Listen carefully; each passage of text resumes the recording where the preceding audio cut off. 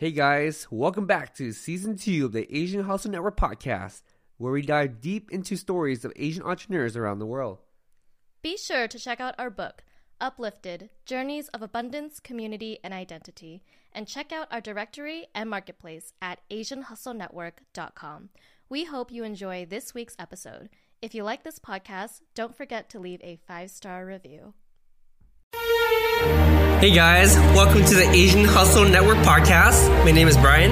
And my name is Maggie. And we interview Asian entrepreneurs around the world to amplify their voices and empower Asians to pursue their dreams and goals.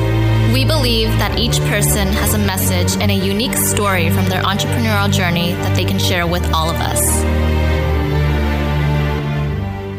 Welcome to the Asian Hustle Network podcast. Today we have a very special guest with us. His name is Mike Yam. Mike joined NFL Network in 2020 and serves as a news anchor. In addition to his duties at NFL Network, Yam can be heard regularly on Sirius XM Radio, as well as serving as a play-by-play voice on Intel sports coverage on the NFL, college basketball, and golf on its True View product since 2017. Prior to the NFL Network, Yam spent 9 years as a lead studio host for Pac-12 Networks, anchoring numerous pre- and post-game shows for the network's football and basketball programming, weekly news programs, and sports-specific podcasts. Yam also spent 4 years at ESPN, where he served as a Sports Center anchor and contributed to the network's NBA, college football, and college basketball coverage. Additionally, Yam previously was a frequent voice on ESPN Radio and NBA TV studio host. A graduate from Fordham University and winner of the Marty Glickman Play-by-Play Award, Yam began his broadcasting career hosting One-on-One on WFUV Radio in New York.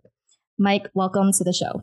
Appreciate the intro there. It's making me feel older. We're doing this virtually so I can actually see the gray hairs that are popping out on the side. But I hear that and I smile because you mentioned Fordham and the good memories, the great memories that I had when I was still a student there and one-on-one. So just kind of immediately flashed me back. But it's awesome to be with you guys and certainly excited about today. Yeah, we're excited to have you on the show too. And your voice sounds really familiar to me because I'm a huge fantasy guy. You know, I listen to fantasy sports, fantasy basketball, fantasy football, you name it, right? And it's such an honor to have you on the show today, to be honest. And we're so excited to give the opportunity for our community to hear about your story.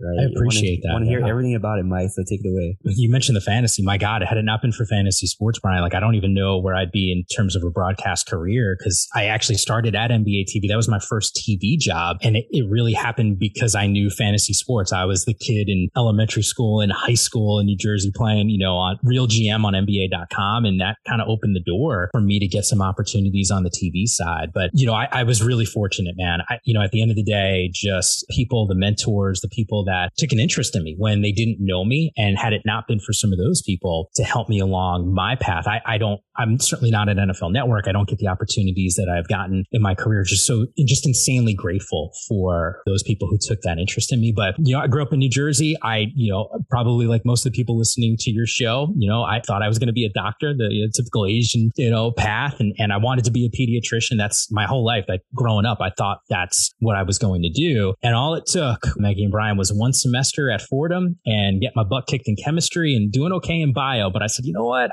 I'm studying a whole lot. And with the curve, I might be at a C. And that's not how I usually was used to rolling academically. So I pivoted and it was a hard right turn. I had a buddy of mine, my freshman year, Brian, who lived on my floor. And one night he's wearing a suit leaving.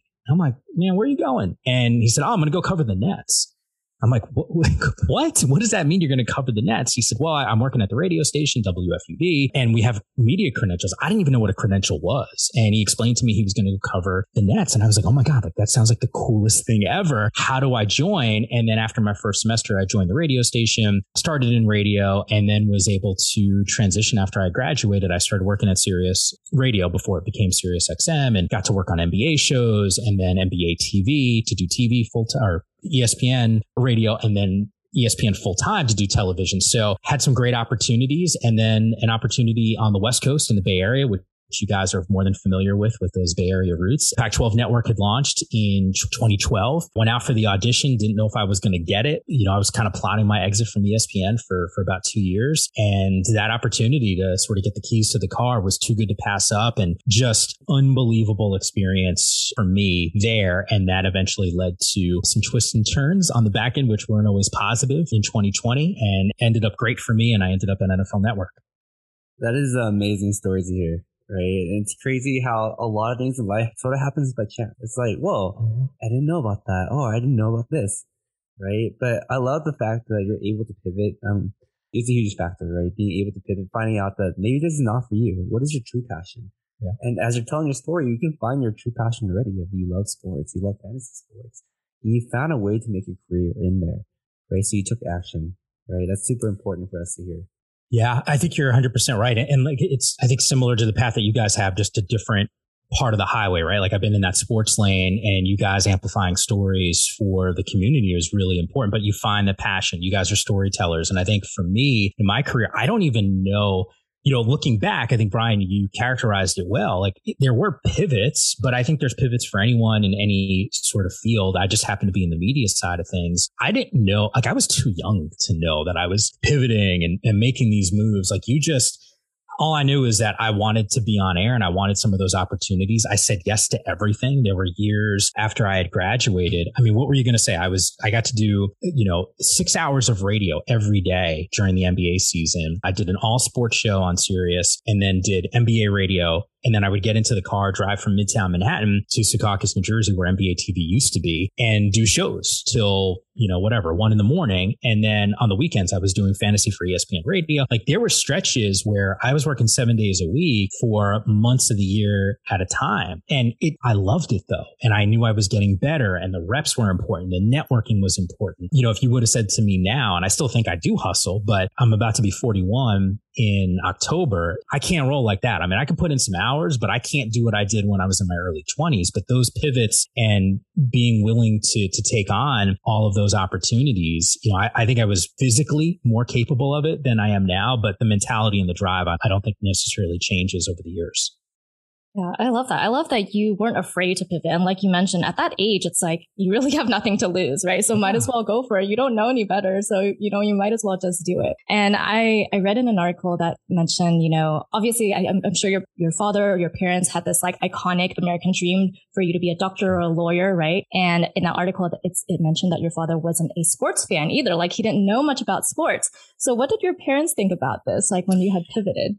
Yeah, so it's a really interesting story because my dad was born in Hong Kong. My mom was born in the Bronx. My mom's Italian. My dad is obviously Chinese. And, it's a different mentality, right? Like, my dad, his upbringing, very, very different than mine. Like, it's not lost on me, especially as I've gotten older. I think when I was younger, there's less of an appreciation because you're just immature and you don't understand the sacrifices. Like, you get it in theory, but as you grow up and you realize, like, oh, damn, like there was a lot of stuff. And how fortunate am I that, my dad didn't have the upbringing that I had. I mean, I had supportive teachers. I got to go to private Catholic school. My dad was told when he was in Hong Kong, they'd never be able to learn to speak English. And, basically the short story is, and I'll give you the Cliff Notes version. My dad's family is from Hong Kong. My grandfather had gotten a job as a sailor. There's a ton of poverty, obviously, in Hong Kong. And my dad's side of the family, like, they didn't, really both sides of the family didn't come from, they weren't super rich or well off. And certainly there were some struggles there for my dad and his family, but my grandfather had gotten a job as a sailor, knew the boat was coming to the U.S. It docked in Baltimore. He took that job knowing that he wasn't going to get back on the boat. And he was down in Baltimore and trying to scratch and claw his way to save money. The authorities were, obviously at that time were kind of on the trail of undocumented immigrants. He was certainly one of them. He had gotten jobs in Chinese restaurants, cleaning dishes. I had heard the stories through the years. Cops would come and he'd run out the back, hide in dumpsters. Like, I think about those types of things. And look, I don't want to say my story is drastically different than people who are listening to your show, but I would venture a guess and say that most of the people that are in the Asian community don't hear stories like that. Like, my grandparents, like that's I hear more stories from my mom about my dad's side of the family than hearing them necessarily from my dad. Like I have to actually like corner him to get some of these stories through the years, but the struggle was real. Like my grandfather was in the States for years, separated from my dad, my grandmother, and my aunts, and my uncles as well. And he had saved up enough money over time to get everyone to the US. They came to New York. He was able to open up his own Chinese restaurant, and ended up closing it. My dad tells me the story. It was a bad neighborhood in New York where you had the restaurant and, they had gotten robbed a couple times. One time my aunt was held at gunpoint. And, they basically had to give, all the money in the register. And at that point, they realized like, hey, we probably should shut this down. And they did. My dad says, hey, like that was the only time in my life I ever saw my dad, meaning my grandfather, ever cry, because that is like the American dream. Like you go from literally nothing to then having your own piece of real estate, right? Like, or you have your restaurant, didn't own the land, but you know what I'm saying? Like it was your business and that's not easy. So to close that,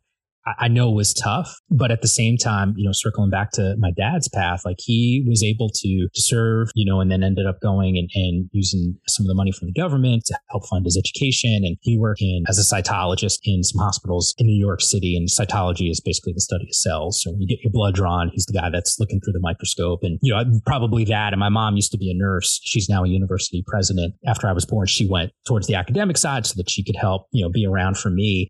I guess my story, once again, is probably similar to your guys' families and a lot of families out there where you have this dream, you have this will, you have this family, and those are kind of the pillars that you want to hold on to. And then how do you make some of those dreams become reality? And a lot of it comes at a sacrifice. And I do think about the sacrifices that, my grandparents and certainly my parents have made for me.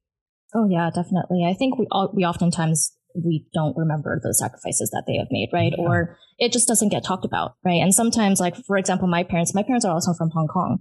And it's like every time I want to hear more about their history, I would have to like dig it out of them. Yeah. And also it's like it becomes very traumatic for some of our parents to talk about those stories, right? And so it becomes very hard to get those stories out. But once you learn about those stories, it's like, wow, they did go through a lot just to get us and their children over to the United States.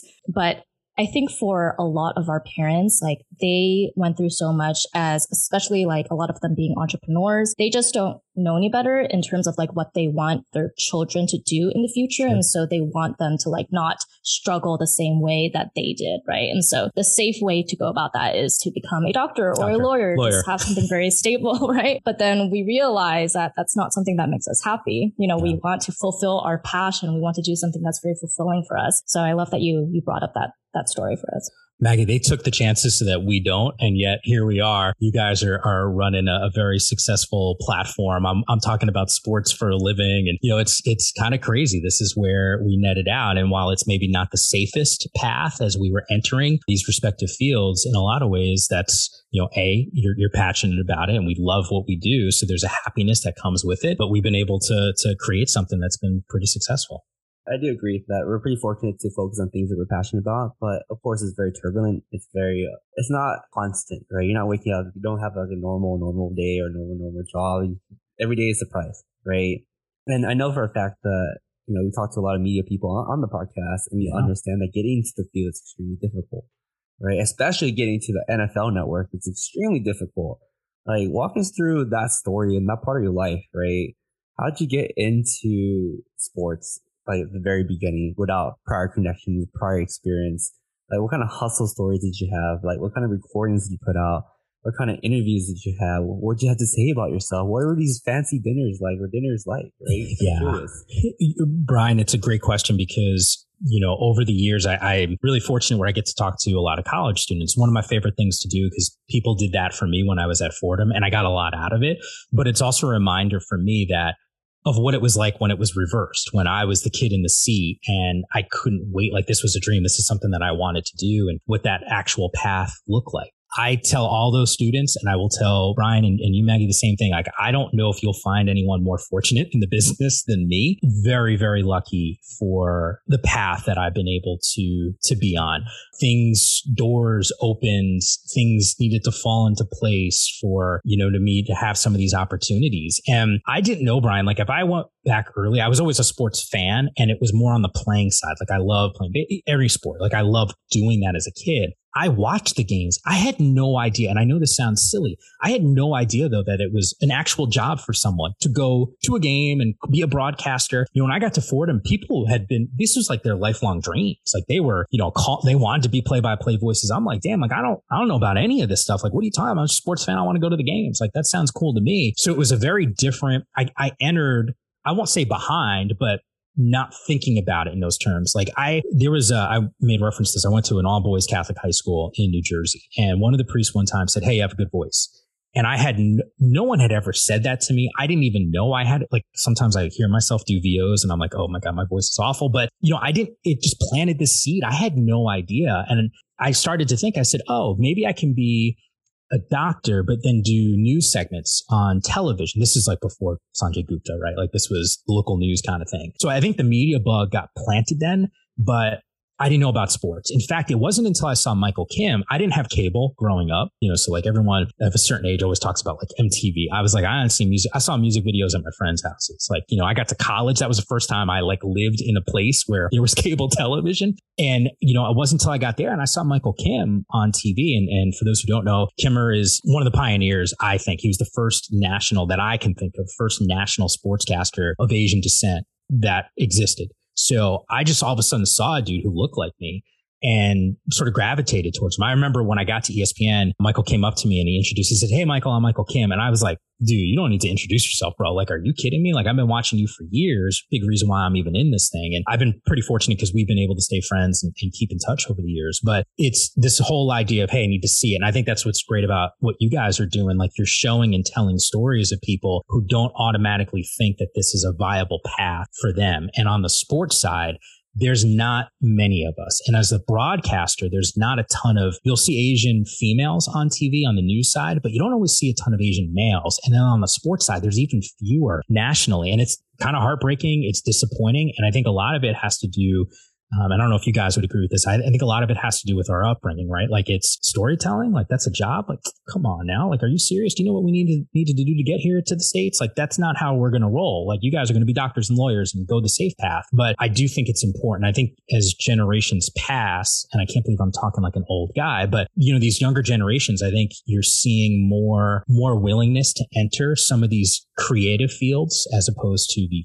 science fields. And I'll use like the air quotes around science, but you know what I'm saying? Like the safer paths for individuals. And I think that's really cool. And I think I'm hoping that it continues to change and go in that direction.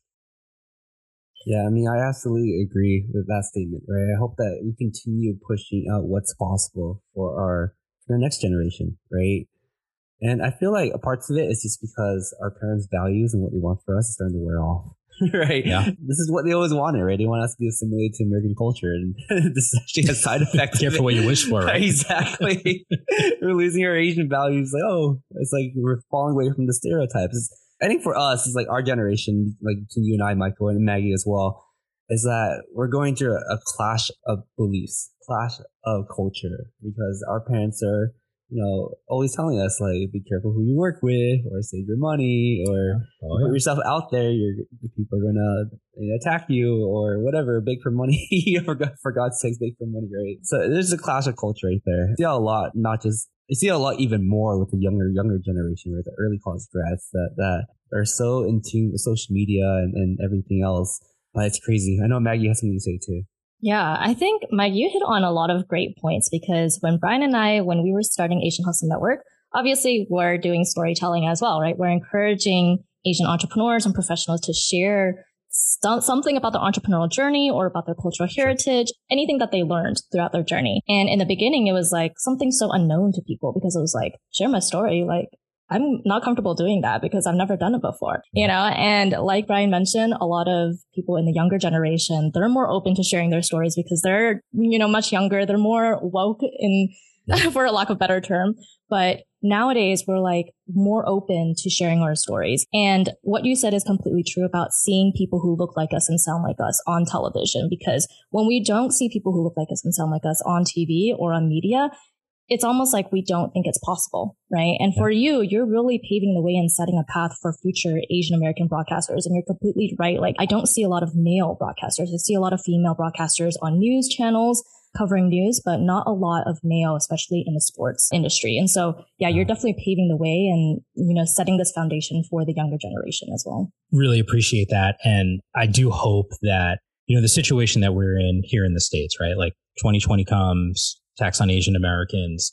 What I found fascinating about that time that was so effed up, I'll use that term because I don't want to curse on your podcast. I want to be respectful about that. But like what was really messed up about that situation is I couldn't wrap my head around why there wasn't more national vocal outrage to what was happening. And I'm thinking to myself, like, what are we doing here? Like, why are people not talking about this? Because guess what? It was people within the communities talking about it. I got to tell you, like my text messages, cousins, hey, be careful when you go out there. Like it was like this insular conversation and it wasn't outright. And then it dawned on me, I'm like, damn, because we don't have enough people representing Asian Americans on media platforms, writers, journalists, people on TV, like that, I think shaped part of that coverage or lack thereof. And then I think there's the aspect of it. Hey, like, don't be vocal, keep your head down, assimilate, like Brian, like you had mentioned before, don't upset the apple cart. Well, guess what? Like, this is the time to do it. And I think, I was almost shocked by the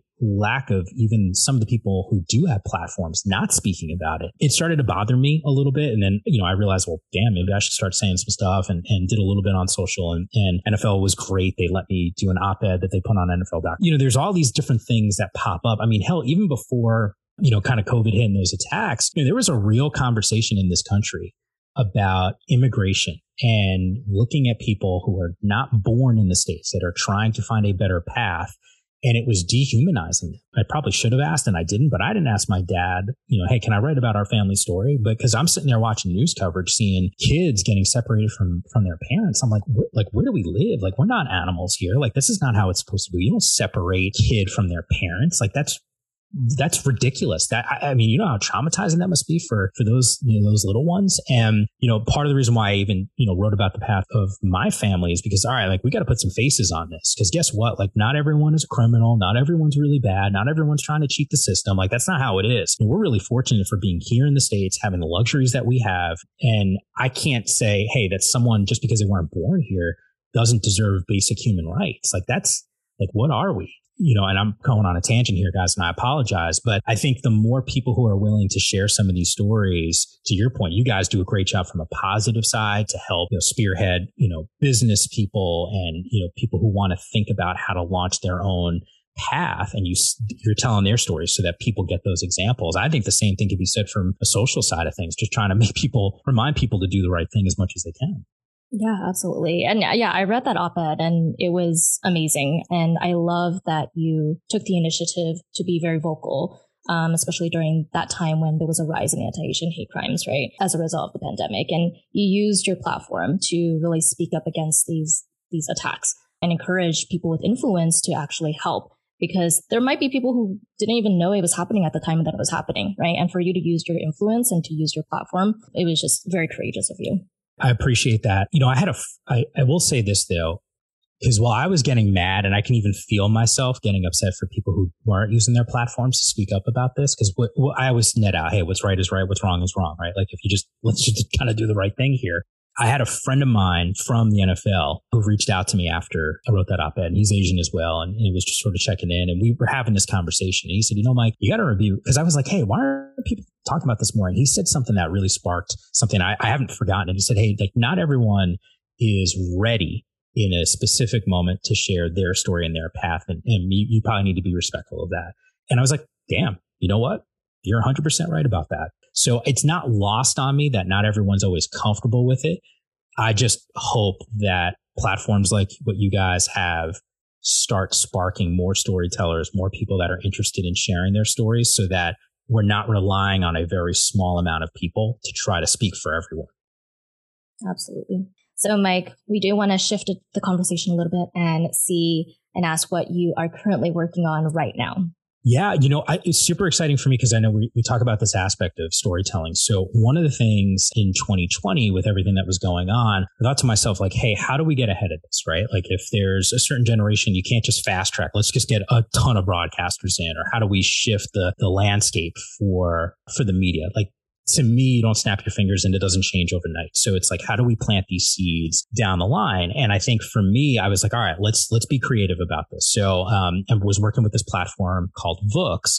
And it's a children's reading platform. It was something that their mission was really close to my heart, Maggie, because I had struggled as a young kid learning to read. My mom was on the couch helping me, with her index finger under every line of the books, just trying to make sure that I could catch up. And this reading platform is really great because it animates stories and it adds read along text and full narration, which helps fast track learning. So, I've been kind of working with those guys and bringing on people like Ronnie Lott and Samantha Peshek, just some friends that I've made over the years to tell their stories. And I said, hey, guys, I think I have an idea for a story. I have a draft. Would you be willing to take a look? And they're like, sure. And they let me author Fried Rice and Marinara, which basically is a story of a young boy named Mikey. I know this is really close to my heart. It was sort of like a fictitious thing that kind of happened to me, but kind of didn't happen to me. But he's Italian and Chinese, and it's his 4th birthday. And he's got this age-old question like, oh my God, what am I going to do for food? And he doesn't want to choose between the Chinese side or the Italian side. And from that moment, he starts to kind of freak out about it. He asks his grandmother, what should I do? And he gets advice from his friends. And then at the end, he nets out and says, hey, you know what? I can create something really special, and that's unique. And I think the one thing that I was hoping was to spark conversations with families who have multi-ethnicities under one household, normalize that. Number one. Number two, plant seeds. Like, you don't always see Asian male characters in the leading role. And I'm talking movies, outside of the typical, kung fu karate fighting movie, right? Like, that's why Crazy Rich Asians is I think as impactful as it was. I walked out of that theater, and Brian, I don't know, and I'll single you out, Brian, because you're the male on this show with me. But I got to tell you, man, like, I had never seen an Asian dude like score the girl. Like, what was that? Like, he's supposed to be a good looking guy because he is, right? Like, that's never happened. I just wasn't aware of it. So I left that movie theater, and that like really kind of hit me a little bit. So what I wanted to do with this story was sort of plant some of those seeds, that you'd have like an Asian male character that was young. You'd have an Asian male author, right, who is a storyteller, like all of these things, just to try to kind of promote, storytelling and sort of the creative side for the Asian American community. Yeah, I really appreciate you doing that too. I'm going to say something very controversial. I think that ever since Crazy Rich Asians, there hasn't been another single hit movie in a similar format, right? And I feel like our community needs to really come together and really continue pushing that narrative, right, of a strong Asian lead, and not just male, but also female as well, right? We don't like to follow the stereotype of kung fu or, or just bringing in the Asian female lead that's weak, right? You don't want that. Like, we want to continue building off what Crazy Rich Asians did, which is like showing diversity. Obviously, there's a lot of things that we want to improve upon. Not all Asians are obviously rich, right? No. But we like to continue like building on top of that. And I really, really appreciate you coming out with your narrative too, like with your book of like, which side, like showing better reputation, showing. Obviously, there's one more element that you touched on, being a mix. Right, there's the cultural crisis of what am I? Who am I? Like, am I more Asian? Am I more white? Like, what's going on? So I think it's good that you talk about that too, because lately we've been working with a lot of mixed Asian Americans out there, and we're trying to support their cause. And obviously, they're doing a lot of issues that are very unique to the Asian American experience. Like, hey, like, I have both identities. What I pick, when I defend myself, when I not defend myself, when I lean towards one race, when I lean towards the other race. It's a whole different topic. But I do appreciate that you're working on that for sure. Yeah, no, I appreciate it because, like you said, that conversation is not as common. And it's funny because over the last couple of years or so, you're seeing a little bit more of that pop up. And at times, it almost is isolating, right? Like, which side do you pick? Are you both? Are you not one? Or, and I've heard it through the years, right? Like, you're not really Chinese. It's like, I don't know about that. I don't think that's necessarily fair. And I'd say the same thing, how many times, and you guys probably have heard this narrative too, like overseas, like if you're in China, like, and you're a US person, it's like, oh, you're not really Chinese. It's like, all the time, like what, like, how do you define something like that? It's hard to, it's hard to grapple with. But like you said, like this whole idea of like picking sides can be a little bit tough, and then, you know, feeling alienated, right? Like, hey, you know, look, I'll admit it. When I was growing up, my grandparents, they only spoke Chinese, and I knew a little bit more then than I do now, but I don't speak. And like, it's a huge regret of mine. I wish I had a better grasp of foreign language. But it's funny, I listen to podcasts with other Asian Americans who are hosting it, and they'll laugh because they don't speak either. And it's like, oh, okay. Like, then it's almost comforting to hear that, right? Like, I don't know, maybe I'm preaching to the choir here, or you guys think I'm crazy, but one or the other. Like, I do think that there's like that element of, you know, sort of multi-ethnicities under one roof that is way more common than people realize. Yeah, absolutely, for sure. And I think for the next segment of the podcast, we want to talk about something kind of fun, but kind of controversial in some ways. Okay. How do you feel about UCLA and USC leaving the Pac-12? Oh, here we go. Here we go.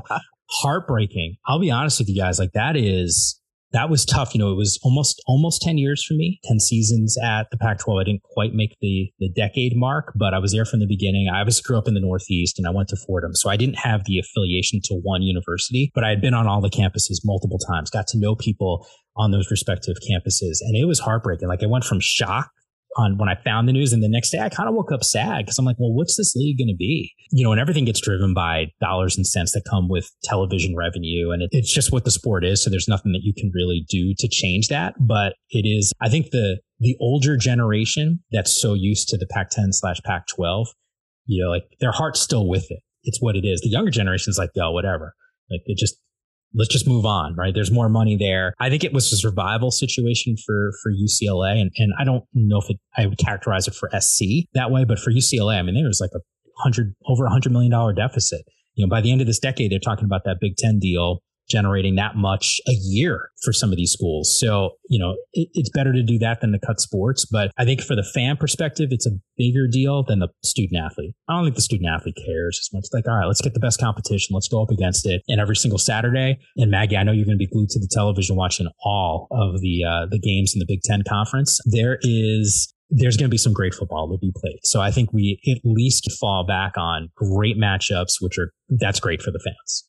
Yeah, I couldn't agree with that more. I think the Big Ten is going to be much a bigger challenge. No offense to the Pac-12 teams. Yeah, I like them too, but I think the Pac-10 is definitely a different league of its own. Yeah, I'm excited. And in your career, who have you had the pleasure of meeting with? Which athlete that left a super impression on you?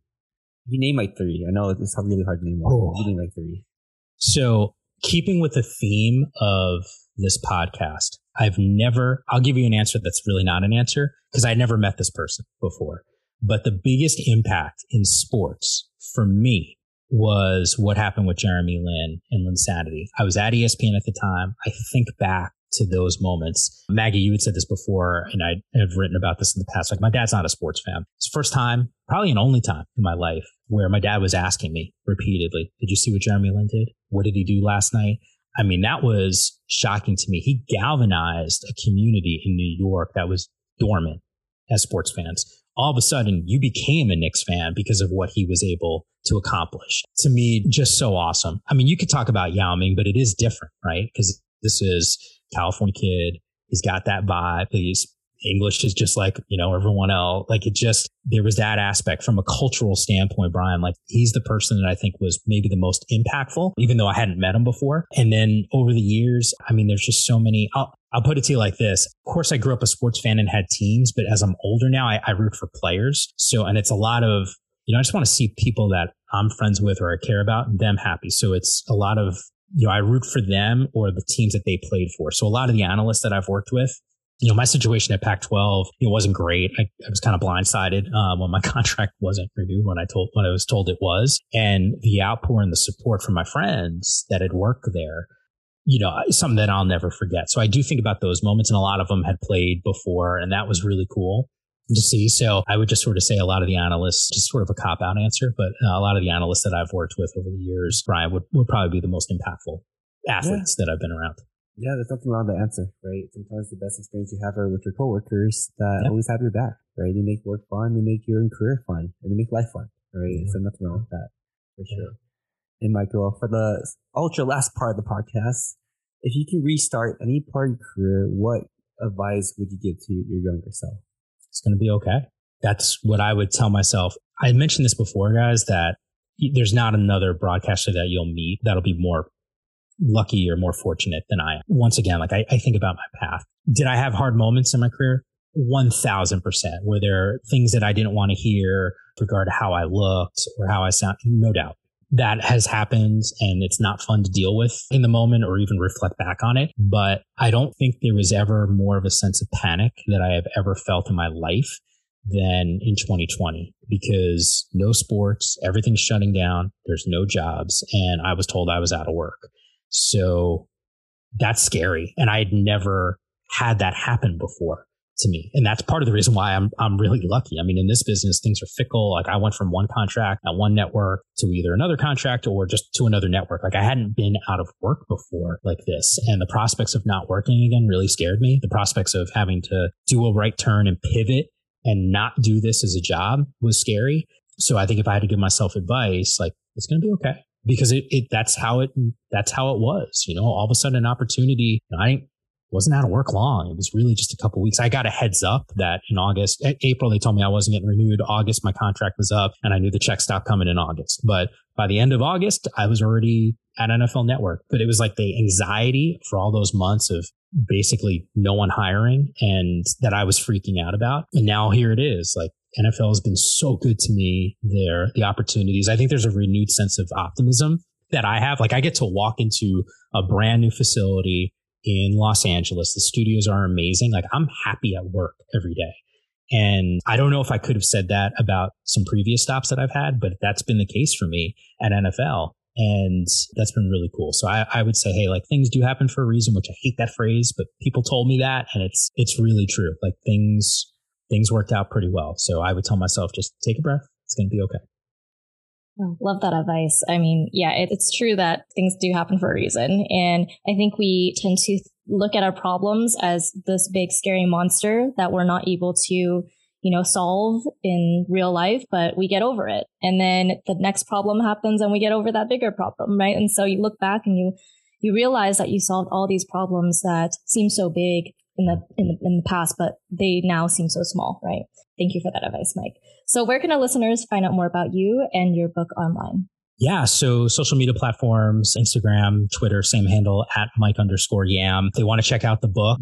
Vooks is a paid service. And one of the cool things that they were willing to do was give me custom registration codes. So if you have a little one, 2 to 8 in your family, guess what? You got a year free. All you have to do is check out their site. If you use my last name, it'll actually give you a year subscription for free. And I should know this off the top of my head and I don't, but it's join.vooks.com/redeem. If you just plug that into your browser, type in Yam, you're good for a year. And it's not just my story, right? Like there's other stories about diversity and there's almost 300 books on the platform. So it's just a great resource for kids and parents for sure.